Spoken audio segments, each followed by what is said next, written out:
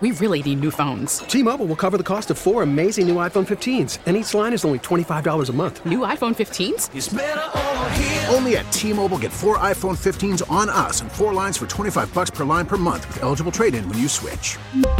Minimum of 4 lines for $25 per line per month with autopay discount using debit or bank account. $5 more per line without autopay, plus taxes and fees. Phone fee at 24 monthly bill credits for well-qualified customers. Contact us before canceling account to continue bill credits or credit stop and balance on required finance agreement due. $35 per line connection charge applies. See T-Mobile.com. We get it. Attention spans just aren't what they used to be. Heads in social media and eyes on Netflix. But what do people do with their ears? Well, for one, they're listening to audio. Americans spend 4.4 hours with audio every day. Oh, and you want the proof? Well, you just sat through this ad that's now approaching 30 seconds. What could you say to a potential customer in 30 seconds? Let Odyssey put together a media plan tailor-made for your unique marketing needs. Advertise with Odyssey. Visit ads.odyssey.com. It was a thing of beauty. And, of course, last year, second year in a row, Eagles take a wide receiver.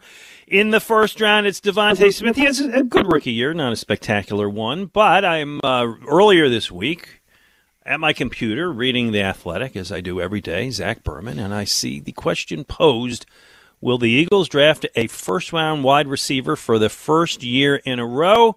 And Zach Berman, who joins us now from The Athletic, you did not rule that out. No, I would not rule that out. In a typical year, I would probably rule it out, given that it's poor resource allocation to spend 3 consecutive years of first-round picks on a wide receiver. But I'd say given the context, the fact that they have 3 first-rounders this year, and the fact that where they're drafting, the strength is going to be wide receivers and edge rushers, they'll have a hard time passing on some of these wideouts unless they completely move out of the spot.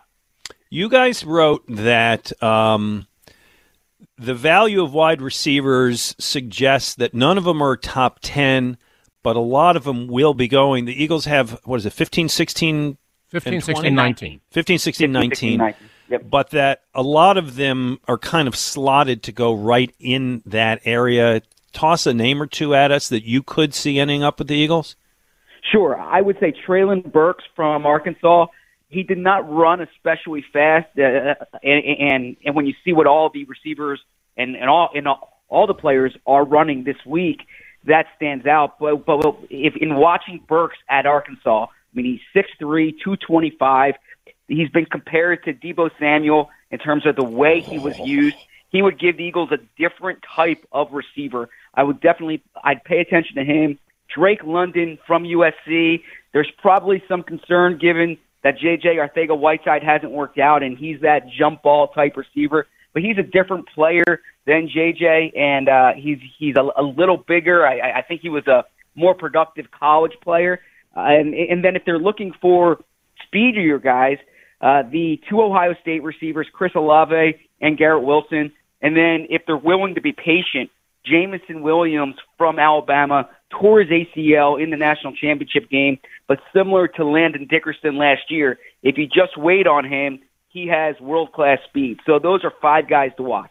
Ray, he had me at Deebo Samuel, by the way. Yeah, well, that's actually a good comparison. I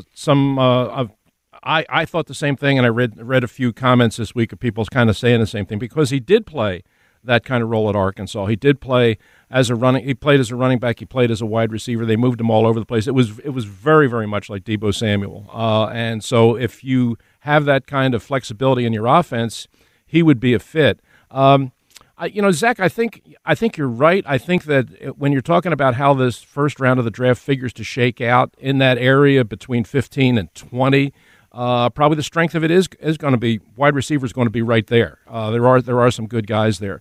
I just look at where the Eagles are right now, and I'll tell you, if I held on to all 3 picks, and I kind of still think that's a stretch. I still think Howie's not going to be able to resist the urge to wheel and deal with those 3 picks. But let's say they held on to 15, 16, 19. I would still go 1, 2, 3 defense. I really would. And this defense, it needs to get young, it needs to get fast, it needs to get physical, and those kind of players are there. I mean, if this combine proved nothing else, I mean, it proved that.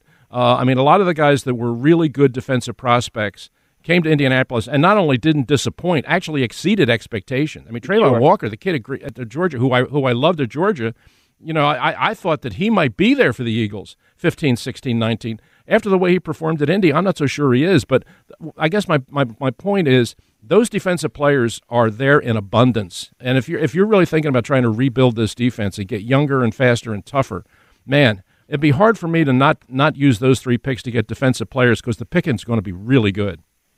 Sure, and I agree with you, especially with edge rusher. There is no stronger bet for the Eagles this offseason than drafting an edge rusher in the first round, as long as they have those picks. If they don't give them all away, that's the most likely outcome. This is an edge rusher draft.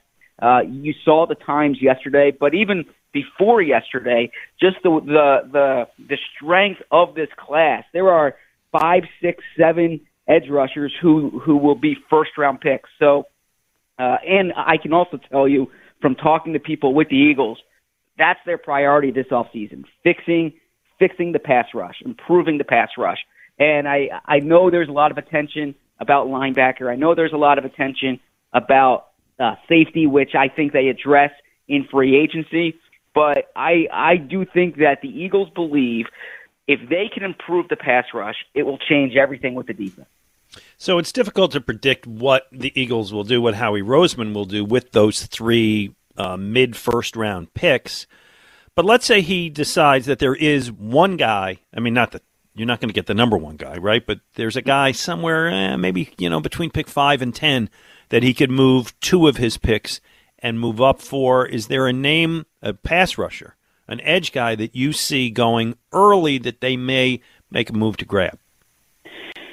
Sure. Well, the top 2 guys you'd say are Aiden Hutchinson and Kayvon Thibodeau, and I'm not sure they can move up. Right. I'm assuming that's right. That's outside the realm of possibility. Trayvon Walker, kind of next, who Ray just mentioned, athletically is off the charts when you see the way he tested. Really a versatile lineman. The way he was used at Georgia would be different than the way he's used with the Eagles. But when you watch Jonathan Gannon's defense, I think they like that. They like having an edge guy who can bounce inside to the 5-eye at times. He can do that. So I would say Walker, after the performance yesterday, I'd be surprised if he falls down to 15. The other thing, I would too. Sadly, I hate to say it because I really thought that he would be there in the teens, that the Eagles could get him. But after yesterday, no way. He's definitely a top 10 player now. But if you're looking for a creative trade-up scenario and you believe that there are enough edge rushers in the team, if you can package 2 of those first to move up and get a safety like Kyle Hamilton from Notre Dame or a corner like Sauce Gardner from Cincinnati or Derek Stingley from LSU, and you still have a first-rounder to pick up an edge rusher, that would significantly improve the defense. What did you think Yeah, I was just blown away by Walker. I mean, Zach, one of the things about the Combine, I mean, I think there's good aspects to it and there's not so good aspects to it, depending on how you approach it.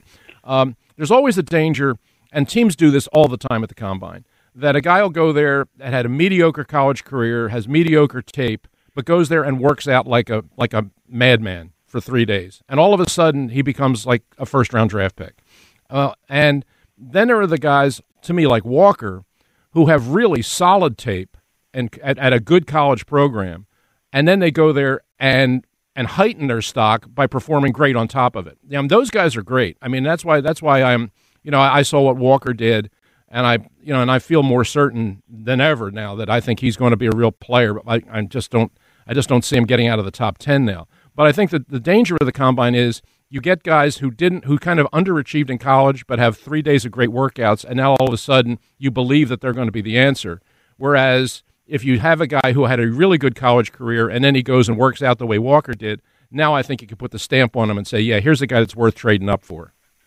I agree. That's a good way to look at it. It's an additional data point, right? So you're not overweighing it.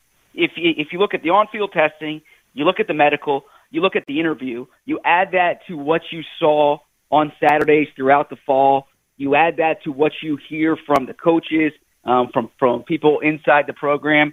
Because of what you're saying, you're seeing more coaches now, head coaches in the NFL, not even going to the combine because they don't want to put too much weight on these factors that have less to do with actually playing the game, because what they're doing now for the combine, the prospects are spending these weeks leading up to it preparing for the 40, preparing for the 3-cone drill, preparing for the bench, not necessarily preparing for the critical factors that it takes to play the position.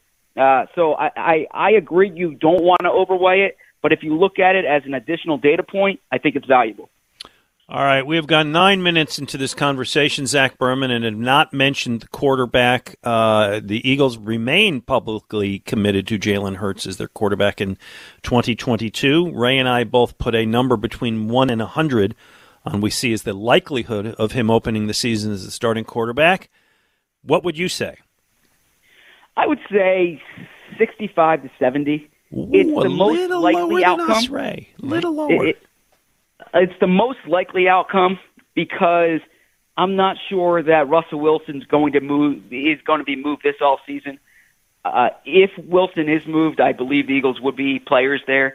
And then the variable that I simply can't account for right now is Deshaun Watson. If he's playing football this year, if things are cleared there, and the Eagles are satisfied enough with the information they get off the field, I do believe the Eagles will make a run there. He's one of the best quarterbacks alive right now, purely from a football perspective. But because those variables are hard to account for, I think the most likely outcome is Hurts as the quarterback, and I don't believe the Eagles are going to be major players for these first-round quarterbacks in the draft. Yeah, I mean, there's been a lot of talk about Willis, that Howie Roseman was impressed with Willis when he saw him in Mobile, and apparently he had a good week of practice. You were down there, you saw it. Mm-hmm. There was some report that Howie was intrigued, and that he might see him as draftable. To me, Zach, I don't know. I mean, I just saw him. I just saw a couple games, and one of them was the Ole Miss game where he was terrible. So I guess I'm just a little bit biased here. I think he's really a raw prospect. The physical talent, yeah, it's undeniable. It's there. But, man, I think he's a long, long way away from being ready to play in the NFL.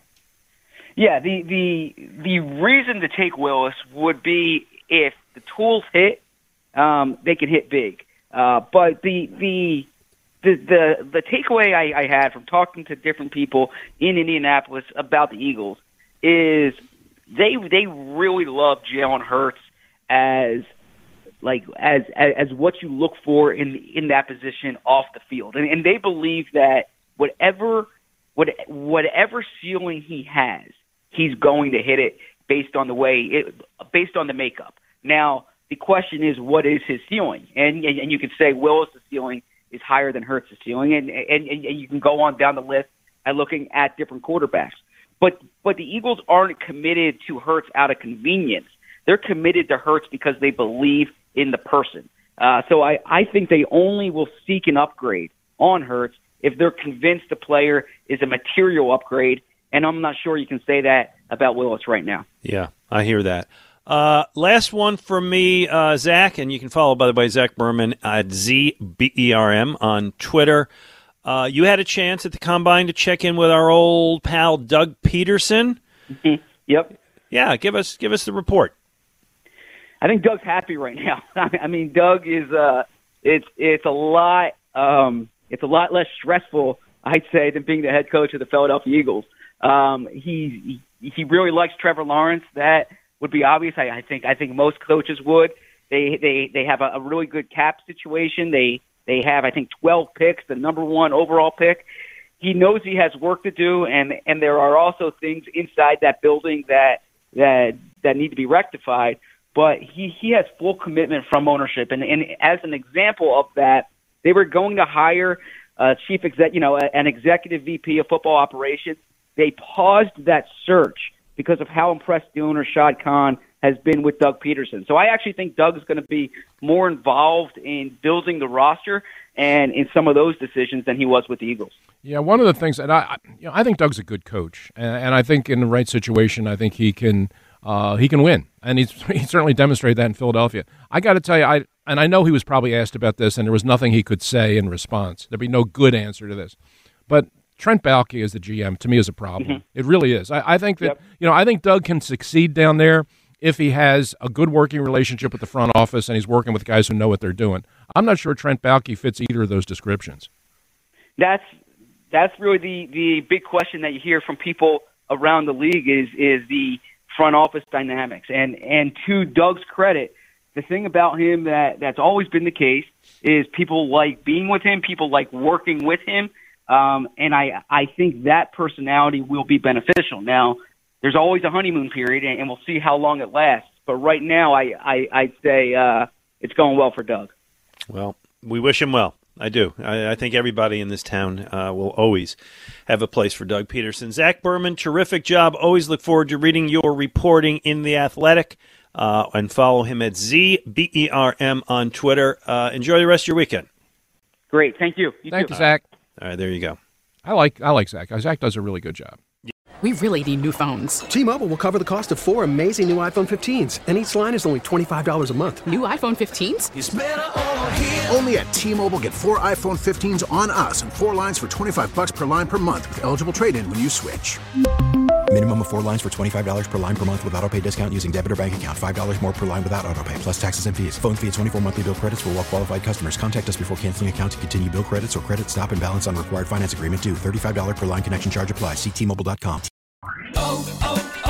O'Reilly. Protect your vehicle's engine with a full synthetic oil change and save with Mobil 1 at O'Reilly Auto Parts. Purchase 5 quarts of Mobil 1 full synthetic motor oil and receive a $10 O'Reilly gift card after rebate. See store for details. With your Mobil 1 purchase, you'll also receive 2 times points during O Rewards Bonus Points Month at O'Reilly Auto Parts. O'Reilly.